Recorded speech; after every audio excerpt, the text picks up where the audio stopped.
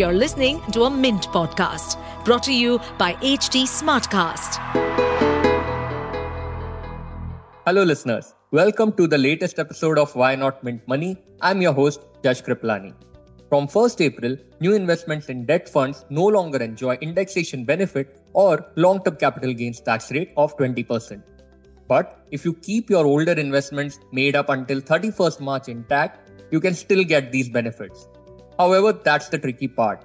Well, as per the first in first out rule, you would always be forced to withdraw your older units first.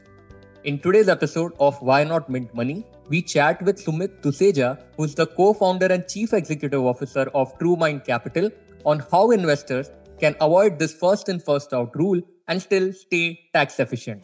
Welcome to Why Not Mint Money, a personal finance podcast where we help you understand basic money concepts and share strategies for you to build your wealth. So let's get started with your money journey.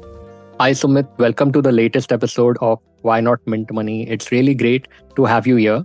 So Sumit, before we get into the main segment of the episode, I would like to ask you if you are doing anything interesting on the side besides managing finances of investors. Hi Yash, thanks for having me here. Nowadays, I've been training myself in table tennis almost about an hour daily to prepare myself for alumni sports event that is going to happen in the end of November. Yeah, so alumni, seniors, juniors, all are going to come who are sports enthusiasts, and I'm really looking forward to that. It's going to be an awesome. Oh, no, that's quite interesting. College, have that memories refreshed, having those samosas and going to ghats and hanging out with friends and something which I'm really looking forward to. That is more. But yes, if I could win some more games in table tennis, that would be cherry on the top. Well, that's a great picture to start with. I'm sure a lot of our listeners would also be suddenly transposed to their own college days. So now, getting back to the main topic, that is debt funds. So before, we were discussing the other day how debt funds have become less tax efficient now, and you guys have come up with an interesting strategy that can help investors to still get the same tax efficiency. But for the benefit of our listeners, can you tell us what has changed in terms of taxation for debt funds? So in the last budget, when it was passed in the parliament, the government introduced one item which meant that any capital gain on the debt investment, debt mutual funds or international funds or gold funds, so basically non-equity funds or any fund having exposure in equity less than 35% would attract taxation as per the tax slab, which was not the case earlier. Earlier, any capital gain on these kind of funds would get advantage of indexation benefit if you hold these funds for more than 3 years. With indexation benefit, what happened, your initial cost of investment gets inflated as per the cost inflation index, and the remaining gain would be taxed at 20%. So the effective taxation would come out to be at around 8 to 10%. With this change, irrespective of the holding period, you are taxed as per the tax slab. So someone with a higher tax bracket of say 30% plus would have a major impact on overall post-tax returns. Right. So simply put, his gains of the person who is at the highest tax bracket will be taxed at 30% on their capital gains, whether it's long-term, short-term, that doesn't matter anymore. Right? Exactly. Right. So Sumit, at Truemind Capital, how you guys are dealing with this? How you guys are helping investors to stay still tax efficient despite this rule change? So what we thought, Josh, is that there are various reasons when people take out money from debt funds. We at Truemind Capital also have a strategy of dynamic asset allocation where we will increase our equity allocation in the portfolio when the markets are trading at a cheaper price compared to their long-term averages. The cheaper the markets compared to the long-term averages, higher is some equity allocation, and that move towards equity allocation happens by moving money away from debt side. On the contrary, when the markets are getting expensive, the more the markets are getting expensive, we shift money away from equity to debt. So that's how when we onboard any client, depending upon their risk profile, conservative, moderate, aggressive or very aggressive. We decide at the current market levels. For example, for an aggressive risk profile, we are allocating say 40 to 45% in equity. The remaining goes into debt. Some portion of 15% and 15% also goes to gold fund. So there would be a time when the equity markets would be cheaper compared to the historical averages, and we would want to shift money from debt to equity or from gold to equity. At that point in time, whatever capital gain that would be accrued would be taxed. Right. Now, any investment which has been done in the last financial year in these debt and gold funds will continue to enjoy indexation benefit if we continue to hold them for as long as possible. So what we thought, if we are shifting money from debt and gold to equity at some point in time, we would not want to disturb the investments which were done in last financial year. Okay. We would rather prefer that the new investment, which clients usually would want to invest additional amount on an ongoing basis, we suggested them to have either a new folio or a different debt scheme within a same folio for their new investment. Now, how does it help? So whenever the markets will correct or equity prices will be cheaper, we would shift money from the new investment, which is in either a different folio or in a different debt scheme within the same folio. In this way, the old debt investment would not be disturbed. Okay. Only the new investment in debt or gold will be shifted to equity, which will anyway have taxation as per the tax slab, irrespective of the holding period. Yeah. So we are trying to protect the old investment in debt and gold as long as we can and let it qualify for indexation benefit for long-term benefit after 3 years. Yeah. Okay. Until the time we believe that equity markets are offering tremendous opportunity to invest, we would not shift money away from debt and gold towards equity. Got it. Yeah, I mean, I get it. It's a bit complex, but yeah, this is a smart way of how investors can continue to enjoy the same tax efficiency, especially on their older unit. Because I think herein we should also explain what is first in, first out and why investors should know about that. If you can talk about that. Certainly, that's a very important point. So what happens whenever you invest in any mutual fund, you get allocated some units. When you invest again, you are allocated again some units. So whenever you want to now sell those units or want to switch from those units to another scheme, the units which will be redeemed would be on the basis of FIFO, that is first in, first out. So any investment which is done earlier would be redeemed first. Okay.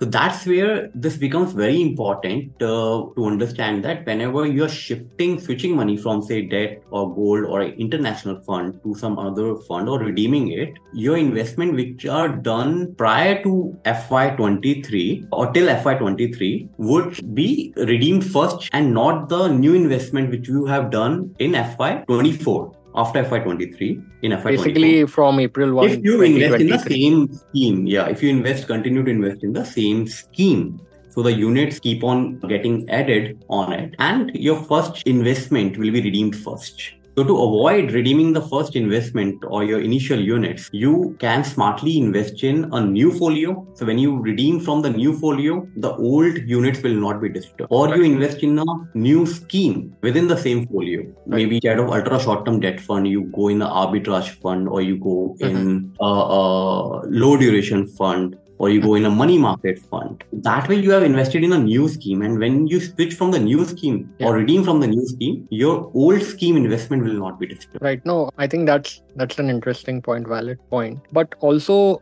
I think in this, we need to also, highlight, just maybe make a bullet point there that all the investments made up till 31st March 2023 are grandfathered, or in other words, will still have the same tax efficiency of indexation benefit and LTCG tax rate of 20% that Sumit rightly pointed out at the beginning. And investments made from April 1st, new investments rather, made from April 1st, 2023 will be now taxed at the marginal tax rate or income slab rate as it is known of the investor. So gains after April 1st, 2023 will be taxed like that. So just wanted to make a bullet point there so that investors are with us during the conversation. Exactly. Yeah. So the effective taxation from the indexation benefit one gets is roughly 8 to 10% on capital gains. Right. Now, and that is why it is worth doing all this. Yeah, it's a bit complex, but because you can save so much tax by creating a new fund and keeping your old fund separate. And also, if you can talk about how indexation works, and the more the years, the more benefit of the indexation. It's not anymore just about keeping your fund keeping your investments till 3 years. If you go even beyond that, you get a more tax efficient investment, isn't it? Okay, so let me explain it in a very simple way with very simple calculation. So if you, for example, you have invested say 100 rupees, and for simplicity's sake, let's say your returns on debt is say 10%. So after a year, your overall investment value would be 110. Now you add another year, you get 10%.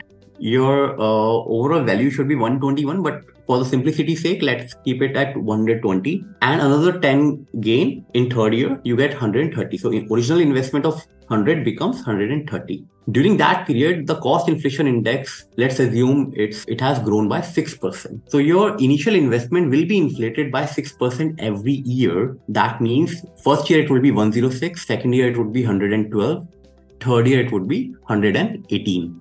Now, the difference between your overall gains in the portfolio, overall value that is 130, and your inflated value of original investment is 118, the difference is 12. So your taxation would be applicable on this 12 of 20% flat. So 20% of 12 is roughly 2.4, but we are talking about 3-year period. So 2.4 divided by 3 year, that is 0.8. So when you got 10% return minus 0.8% per annum, that means your effective post-tax returns are 9.2%. So that's where you have significantly saved a lot of tax. Your post-tax returns are higher. Similarly, if you continue to keep for say another 4th year or 5th year, your gains, your overall portfolio value will keep on increasing, but your initial cost will also keep on getting inflated for tax calculation. Sure. Yeah, I mean, thanks for putting that in simple terms. Although I know we are dealing with slightly complex subject today, but you're helping us sort of break it down for our listeners.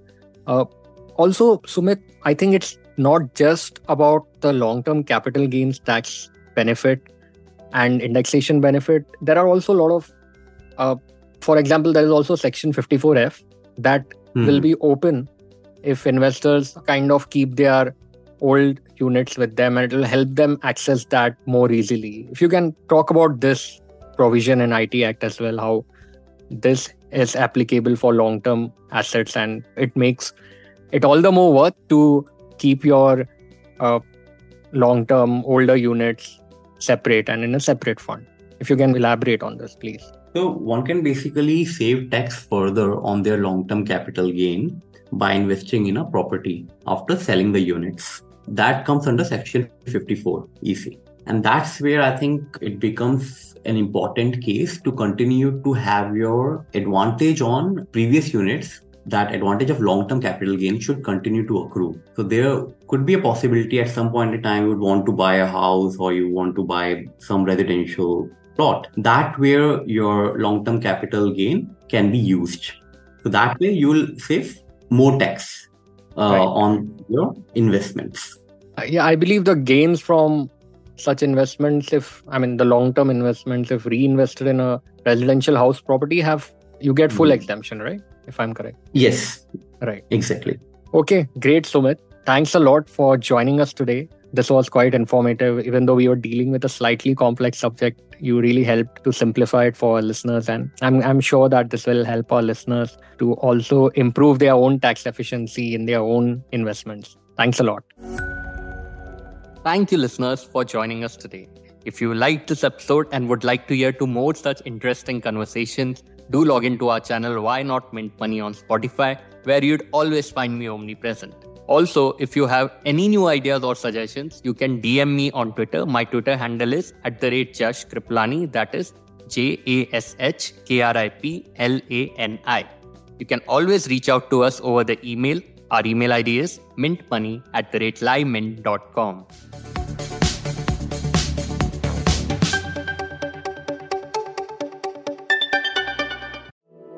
To stay updated on this podcast, follow us at HT Smartcast on all the major social media platforms. To listen to more such podcasts, log on to www.htsmartcast.com.